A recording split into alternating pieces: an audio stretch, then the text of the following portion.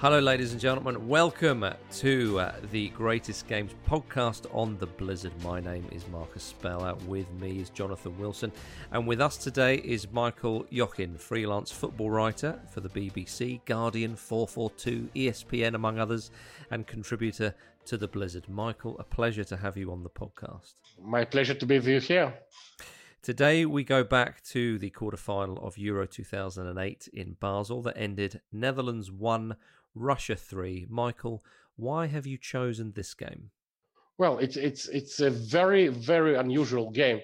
It's ironic in many ways because first of all it was a Dutch derby between the real Dutch and the pretend Dutch, who were actually the better Dutch on the evening.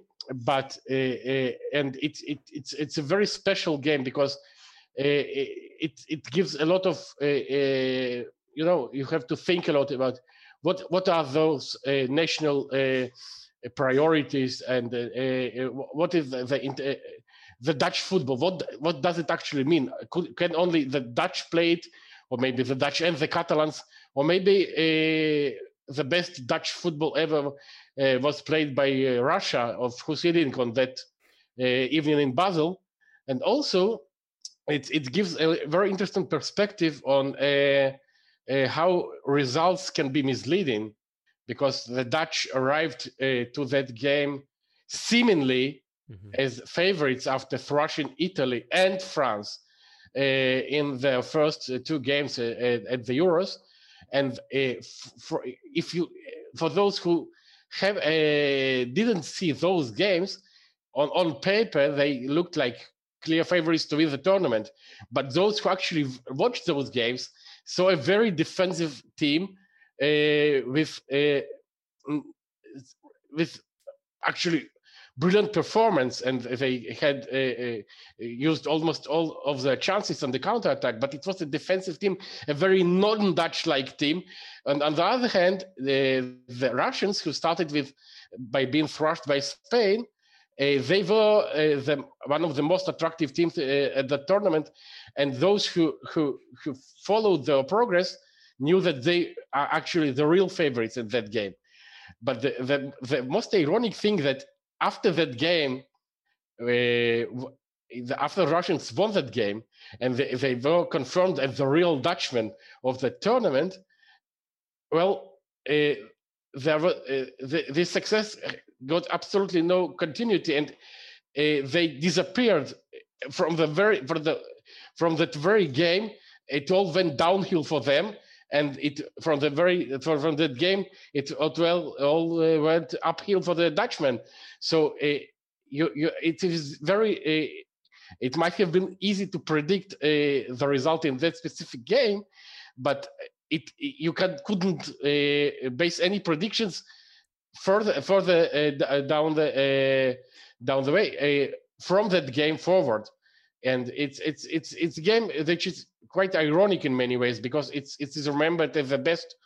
It should have been probably the end of the Dutch team, and the big beginning for the Russian team. But in reality, it proved to be the other way around.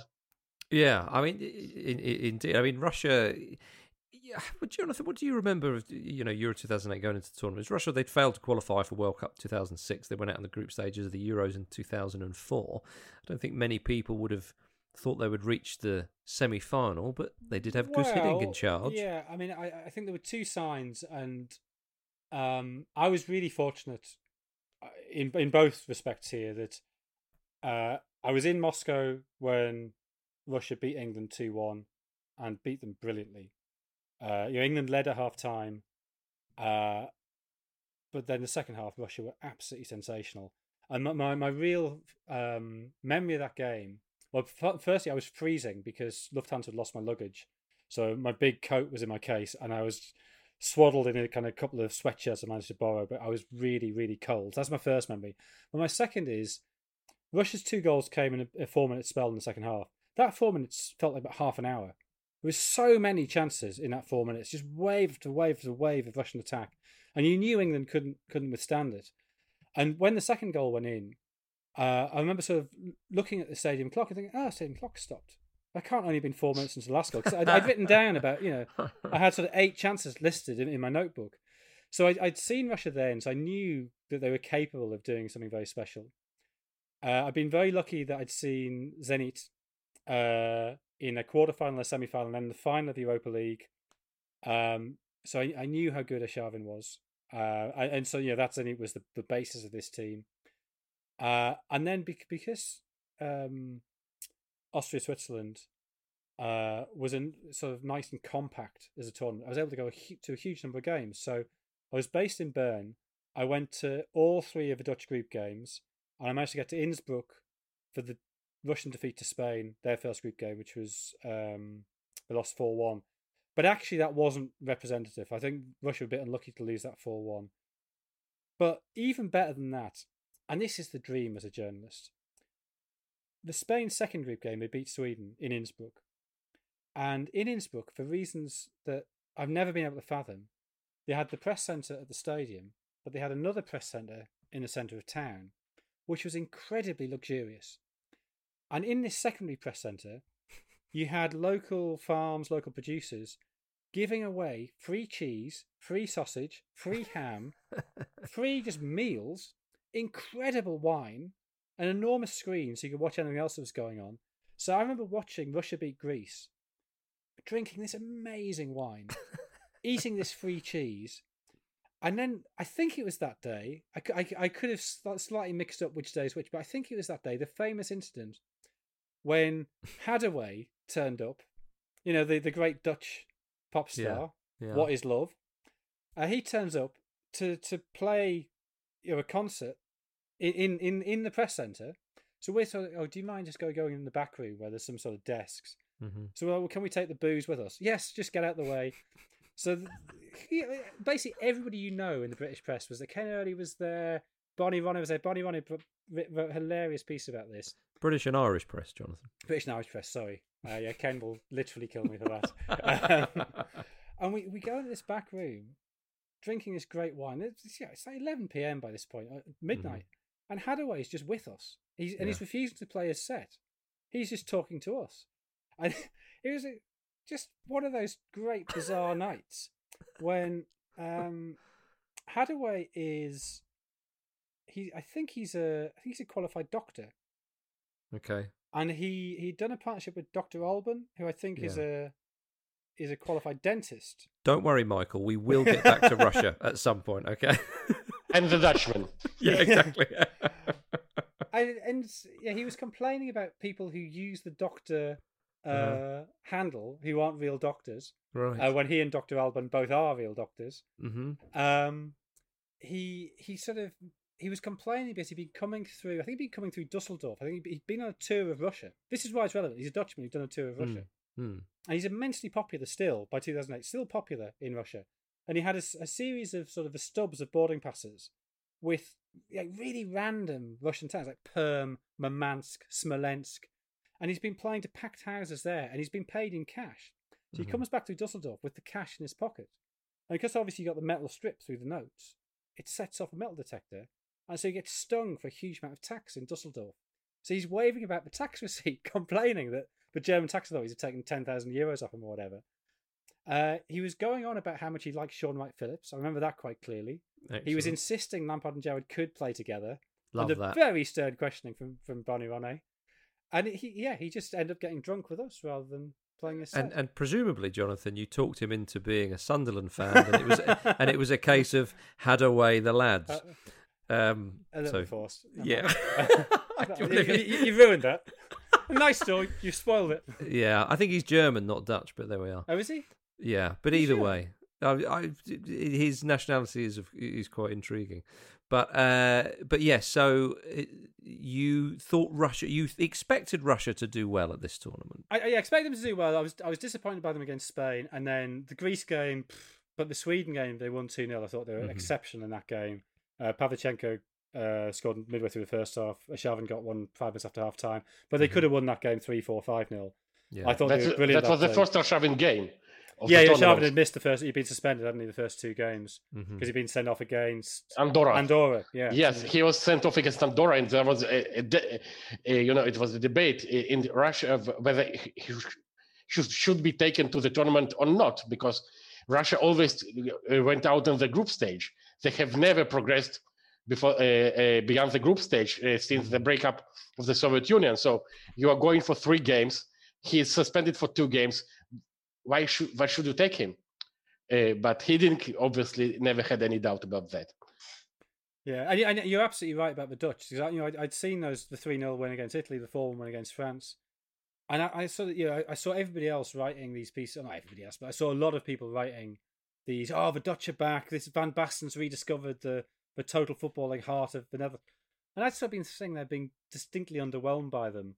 And I remember I was because I think I was still working for the FT at the time, so I was sitting next to Simon Cooper, who obviously is Anglo-Dutch, and was working for the FT, and his sort of discomfort with what he was watching, and trying to convince himself he was watching the rebirth of total football, but knowing that it wasn't, and accepting, he knew that this was it was a great sort of facade, and it wasn't something that wasn't real. Yeah, those were great players, obviously Sneijder and Van Nistelrooy and Robben, but they took their chances. They had their chances and took them perfectly.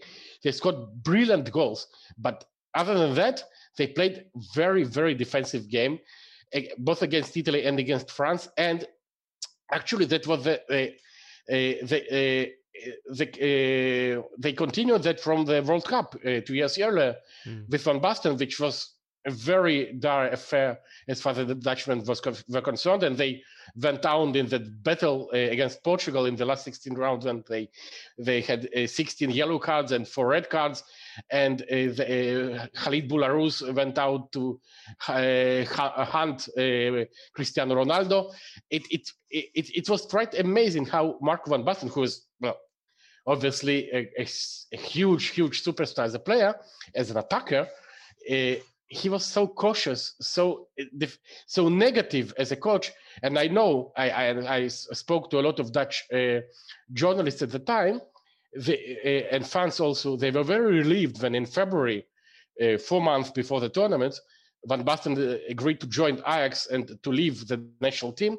Ajax fans were not very excited about that, but all the other Dutch fans were just very, very, very excited, and they knew that the national team would be better without him. Michael, talk to us a bit about Guus Hiddink. He was brought in to manage Russia in 2006. What were the expectations of him? Because, I mean, obviously he's had a great reputation in the game for many, many years. Were people hopeful that he could do something with this exciting, sort of fairly reasonably young crop of Russian players? Yeah, the problem with Russia, basically, since the break up of the Soviet Union, was the mentality. The desperately negative mentality. They were the ultimate losers. They lost when they had good teams, and they lost when they had bad teams, and they lost when they had excellent teams, and there were always some kind of bust up in the dressing room. And in '94, they tried to throw out their coach, and 14 players refused to go to the World Cup initially.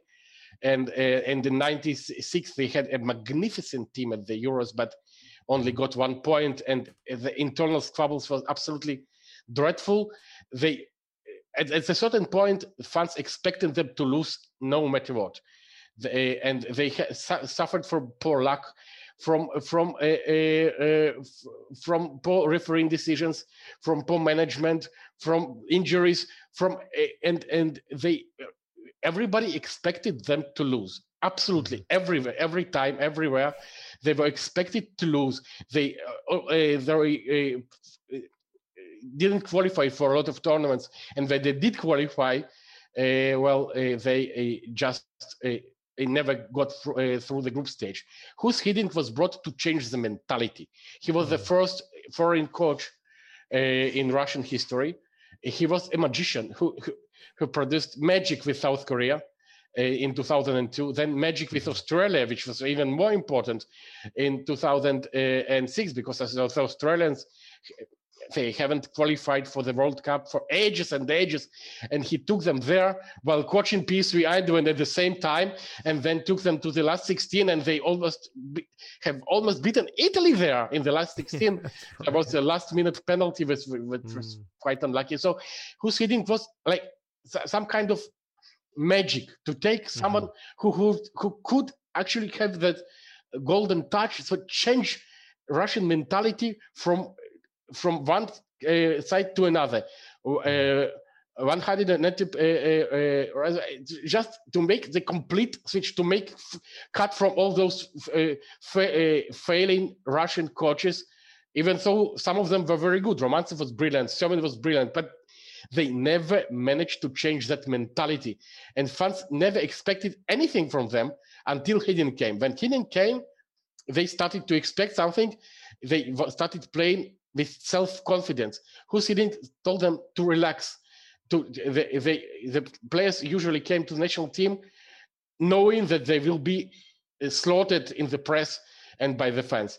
Hiddink told them to forget about it, not care about that, just enjoy. And they did. But changing mentality is not an easy task, even for Guus Hiddink.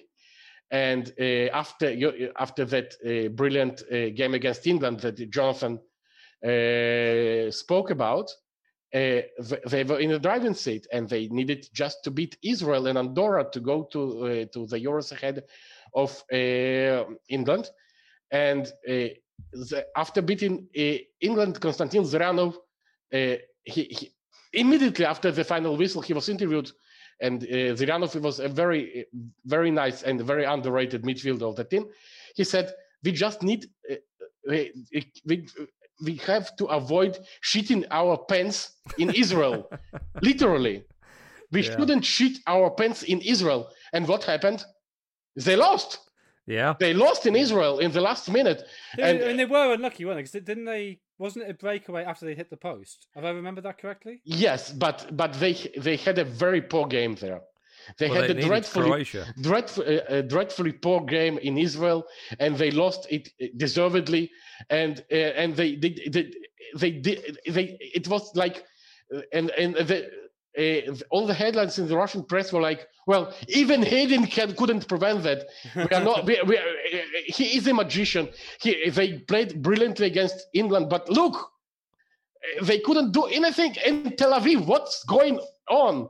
Yeah. Then, obviously, Steve McLaren put on Steve Carson in that game against Croatia, and thanks to them, Russia went to the Euros in the first place. You're welcome. Even that Andorra game, it's 1-0, and they should have been sent off. They made it hard. Yes. But, I mean, this point you make about mentality it's absolutely. I mean, I remember speaking. It's years and years ago. I remember speaking to Yegor Titov, and Yegor Titov, who was the captain of Russia for a while in the late 90s, and he said that every time he felt the wheels leave the runway at from Moscow airport, he said he felt slightly sick. He hated that feeling of leaving Russia.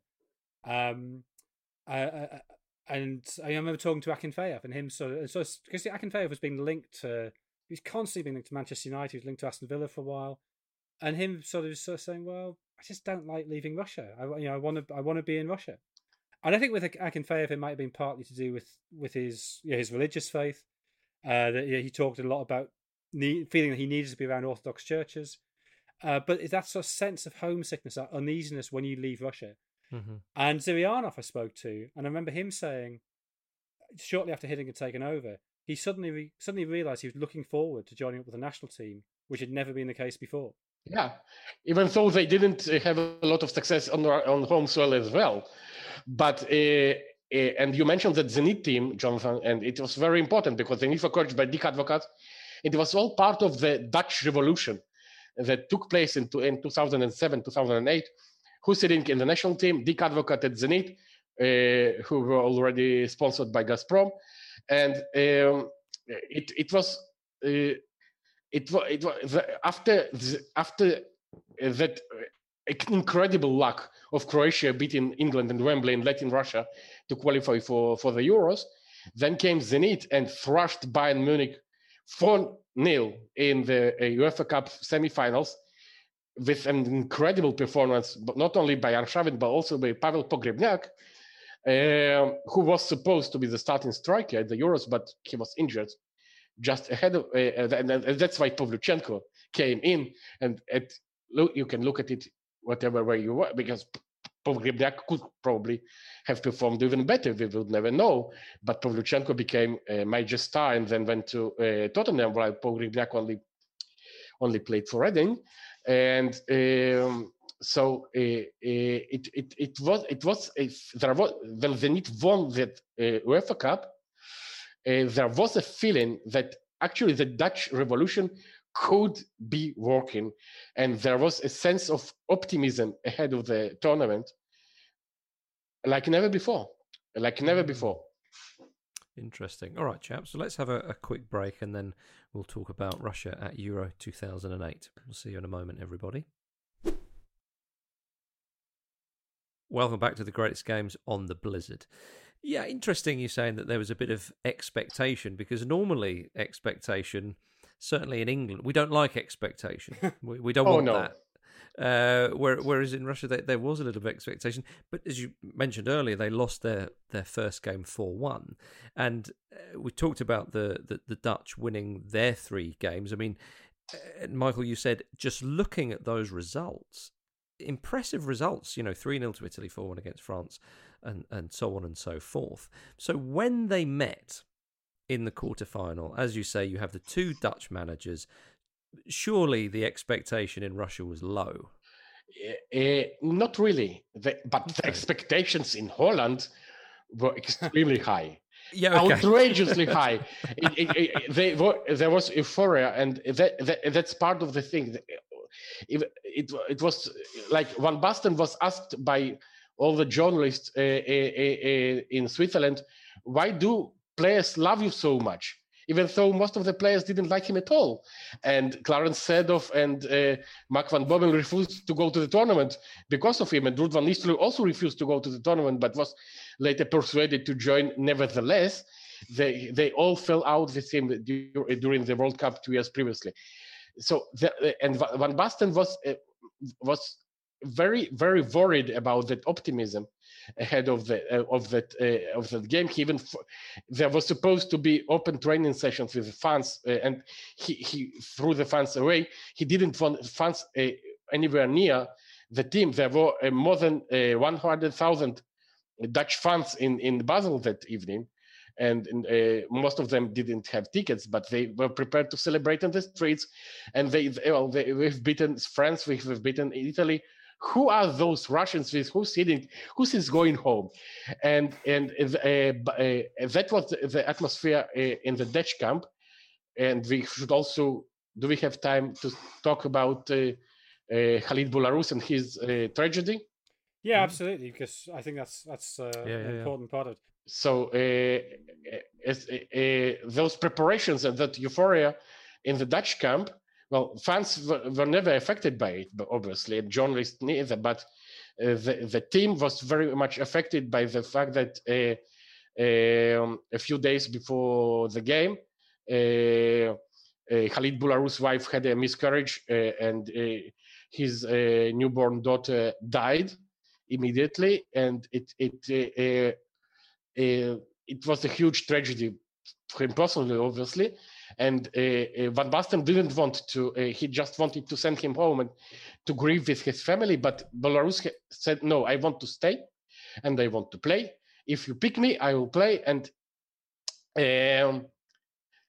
well, tragedy aside, Khalid Boulahrouz was he was the very symbol of the negative attitude of Marco Van Basten, because such a player would come nowhere near a side coached by Guus Hiddink, for example.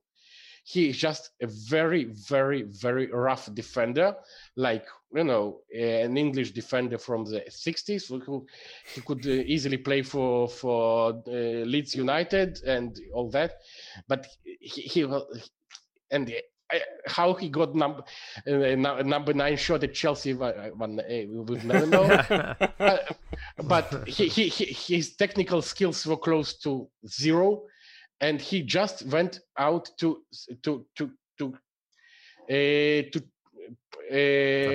kick people, to kick people, and that's okay. But when you are Leeds United of the 70s, it's not okay when you are the Netherlands national team. And well, obviously, after his tragedy, nobody could have criticized him anymore. But his very presence in the squad, Ryan Babel, he shouldn't have been there. Ryan Babel was injured right before the tournament, and Marco van Basten called up Khalid Boularus to replace Ryan Babel, who was a winger. He replaced him with a defender, who then went on to play in all the games. And he played defensively. He played very well. So he was in the starting lineup, and the Dutchman also chose to play that game with black armbands to honor in memory of the deceased daughter of Khalid Boularus. And after the game, a lot of players said that, didn't say that, but the journalists, that journalist talked a lot about it. It was a mistake because it was it sent a wrong message to the players. They didn't have the right energy and the right state of mind. It affected them very, very much. Whereas the Russians actually went out to kill them. And for most of the game, the Russians were much, much better. They were playing offensive football, brilliant offensive football, and they have just slaughtered them. It should have been decided in 90 minutes, and it was an incredible extra time when the Dutch just disappeared, and Khalid Boularus had been substituted but that didn't really matter. Yeah, I mean, it was quite remarkable watching this game back, Jonathan, just seeing how one-sided it was for periods of the game, and it shouldn't have all really gone to extra time. But what were your thoughts of the match? And what well, I mean, I went into it really, really looking forward to it because I was convinced Russia were really good, and I wasn't convinced by the Dutch, and that wasn't quite the narrative that had been presented. And it's one of those games you watch, or certainly I watched, and I probably didn't quite appreciate it in the right way at the time because although Russia were clearly on top, my expectation was still they're going to mess this up. But, you know, they'll like go always. out luckily, like always, exactly. That, and it nearly happens. You know, in my head, what I was thinking was, yeah, it's going to be a tale of Russia dominating, and then Van Nistelrooy will stick one in with 10 minutes to go, and the Dutch will win 1-0, and everyone will forget how good this game has been. And I was also, you know, I don't want to say I've been advocating for. Sorry, the pun of Dick Advocate is obviously kind of lodged in my head. I didn't mean to make that.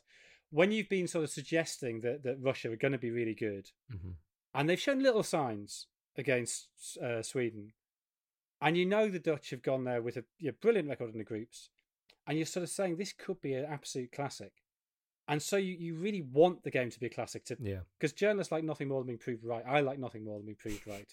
The only thing that matters in football is me being proved right. And thank goodness, this was a great game, and it really was a great game. And I so enjoyed watching it back because it's just relentless. Russia going at them and going at them and going at them, and you know it's 0-0 at half time, but Russia have had by far the better of that first half, and the only Dutch threat is set plays. Yes, absolutely. And actually, that had been the case. The counterattacks and the set pieces, though there are offensive threats on those games against Italy and France as well. And at the World Cup 2 years previously, the Russians were just and look at Khalid Boularus as the right back for the Dutchman, and then Yuri Zhirkov, who's hitting. He took a winger, actually, attacking midfielder, and just before the tournament, he told Zhirkov that he is going to play left back. That was idea. It didn't happen in the qualifiers. It happened just before the tournament, and Zhirkov was Arshavin obviously was the best player in that game, especially in extra time. But Zhirkov was the second best player, very, very, very close to Arshavin in that game. Just talking about Belarus, must have been, I don't know, let's say 2003, something like that. I found myself one Friday night, I found myself in Waalwijk and went to watch RKC Waalwijk against PSV. And here he was. And I saw this sort of stooped, balding winger absolutely devastate this lumbering buffoon of a fullback. And of course, there were Arjen Robben and Khalid Belarus. And Arjen Robben, and the only thing I couldn't believe, I think he was 19 at the time. And he looked like he was like 35 at the time. So I couldn't believe he was as young as 19. And then when Belarus moved to Chelsea, I sort of, that can't be the same bloke I saw at Waalwijk. But it was. Yeah. It's funny when you look back on things like that. As you said, Jonathan, it was 0-0 at half time, and it seemed surprising that it was, but we didn't have to wait too long for the game's first goal. It was around 55 minutes. Pavlyuchenko volleyed in from close range. A nice finish, and it's a great cross from Semak as well. And Semak was such a good player. I love Semak as a player. But you know when a team is superior to the other when the goal goes in, and it felt like, this has been coming. The way Russia celebrated it was sort of vindication, if you like. Yeah, absolutely. And you saw the courage, the sort of cavalier spirit of that side. That Zhirkov hugely attacking from left back, and Anyukov incredibly attacking from right back. And we'll get on to Anyukov in about a quarter of an hour of game time, not the podcast. We're not going on that one, don't worry. But the thing that liberated them was Semak at the back of midfield, dropping in between Ignashevich and Kolodin, the two centre backs, and yet there he is bombing down the left to put the cross in, hitting the space where did Belarus go off just after this or just before? Because he goes off for Johnny afterwards. Just afterwards. But look, exactly talking about Semak, he was the holding midfielder whom Hidden recalled just before the tournament and gave him the captain's armband, which is quite incredible. A newcomer, the returning player who is becoming the captain immediately, but he was the holding midfielder, and and he was playing, like you're saying, the total football. He is on one side of the pitch, and immediately in the same move, he is on the other side of the pitch. And for the Dutchmen, you had Nigel de Jong and Orlando Engelar, who were, they were brilliant destroyers, both of them, but creators they were not. And that was that chance. I think it's from a free kick. It might be a corner in the first half. It's a Van der Vaart. I think it's a Van der Vaart free kick from the right. It's cleared, and it falls for Engelar on the edge of the box. He's got time, and a proper Dutch midfielder would at least have struck the ball cleanly. And it's this horrible drag, and he had so much time. You sort of think, that's not. That's not right. He's a nice player for Leeds United in the 70s, but not for the Dutch team. No. So can I just distance myself from slagging off Leeds United in the 70s? I think they're a great team.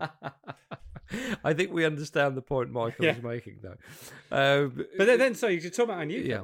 So you think 1-0 up, going into the second half of the second half of the second half, and then that chance after 70 minutes. Yeah. And that would have been an unbelievable goal. That the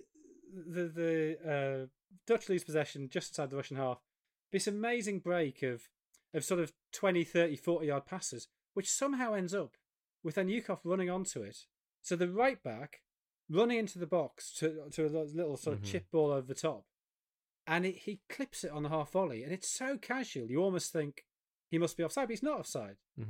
And he's really unlucky because basically 2 feet in either direction and there's no way Van der Sar is saving it. But Van der Sar just sort of sticks out a hand and stops it. But if that had gone in, it would have been one of the most incredible goals. And for your right back, with 20 minutes to go, when you're 1-0 up in a game you're not really fancied to win, apart from by cognoscenti like Michael and me, it just it shows the philosophy and the spirit of that. Well, it does, And I also forgot to mention in the first half about you talk about the philosophy and the spirit. I mean, after about half an hour, Denis Kolodin, the centre half, gets the ball. He's about 45 yards out or something like that. and he thinks, yeah, I can hit the top corner from here. And he smashes one just over. Yeah. And again, I appreciate, I don't want to sort of jump back to the first half, but it goes into the overall point that they seem to have goals, or at least goal threats, everywhere in this side. Yeah, you should have known Kolodin. Kolodin thinks he thought he could score from any distance in any place, anywhere. He had an amazing shot, really. Yeah. And it's a shame that his career was later ruined by knee injuries, because his shots were just. Ari Hahn would have been proud of that. Exactly.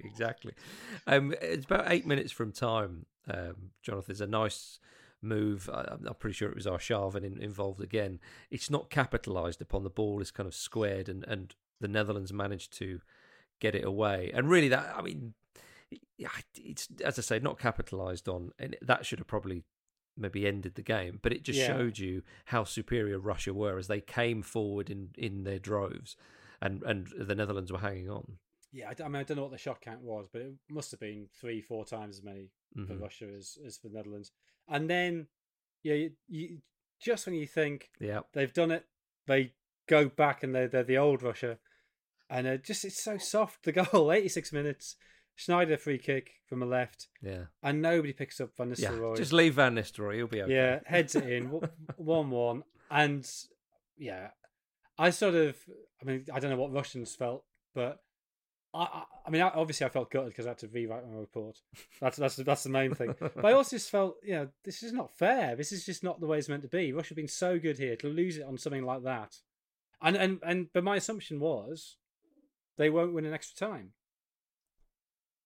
Was that your assumption too, Michael? I mean, because they'd been so much better, but as you say, due to the history and that negative feeling coming back in, you have the great player Van Nistelrooy scoring again in the tournament, and you think, this is the same old. Yeah, it's just like after slaughtering England, you get last minute defeat in Israel.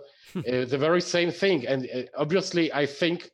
That Russian players thought at that very moment, that's it, that's over. We have been playing so well, and it's only 1-1. We have wasted so many chances, and now this soft goal. And the last few minutes of the normal time, you could sense that Russia felt doomed, and then Kolodin made an absolutely stupid foul in injury time. Absolutely useless foul to get a second yellow card and get sent off. And it was just like Russia getting sent to. Now they had to play extra time with 10 men without their very important defender. And it felt like that's it, they're finished. But then it turned out that the ball went out. The linesman called the referee, Luboš Michal, and his linesman told him that the ball went out of play before the foul, and then the yellow card and subsequently the red card were nullified, and Kolodin stayed on the pitch. And wow, at that very moment, you could see the Russians. Well, luck is with us after all. He is not sent off. He hasn't been sent off. Wow, we are going to win this. And well, the extra time after, I think that Kolodin red card that wasn't a red card, that was the turning point of the whole game. From the mentally, that was the trick. Somehow after that, I think also the final whistle and Hus Hidin gets to talk to them, and I'm absolutely certain that Hus told them, well, look, luck is on your side. You have just committed an useless foul.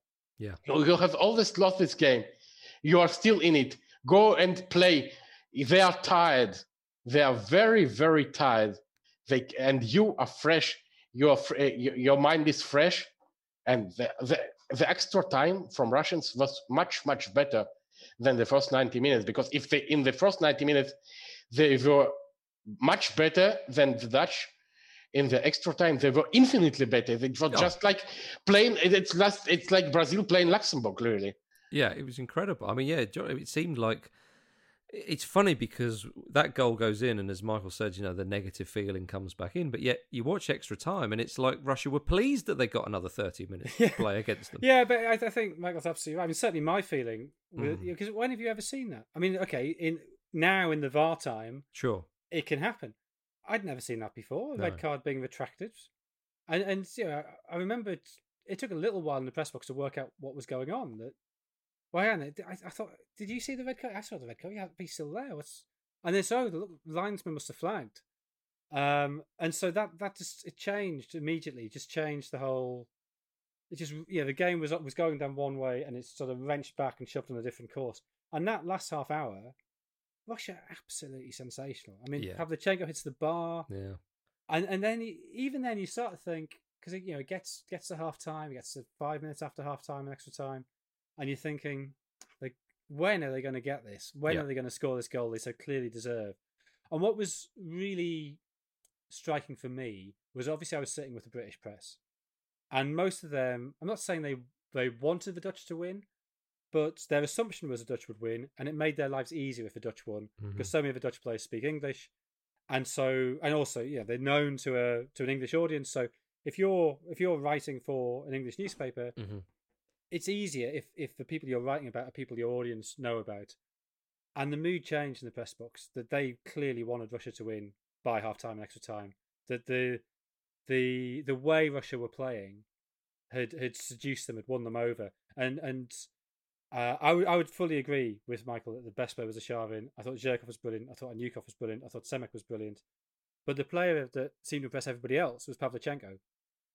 And I think maybe I'd seen enough of Pavlyuchenko before to know that he's not actually all that.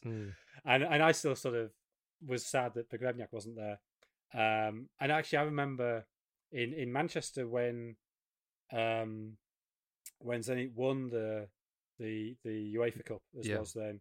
I remember Pogrebnyak sort of, because it was that day he got injured, wasn't it? It was the UEFA Cup final when he got the injury. Yeah. And he limps through, kind of cradling the trophy, limps through the mix zone. And sort of, I think he knew then he was out, that he wasn't going to play in the Euros.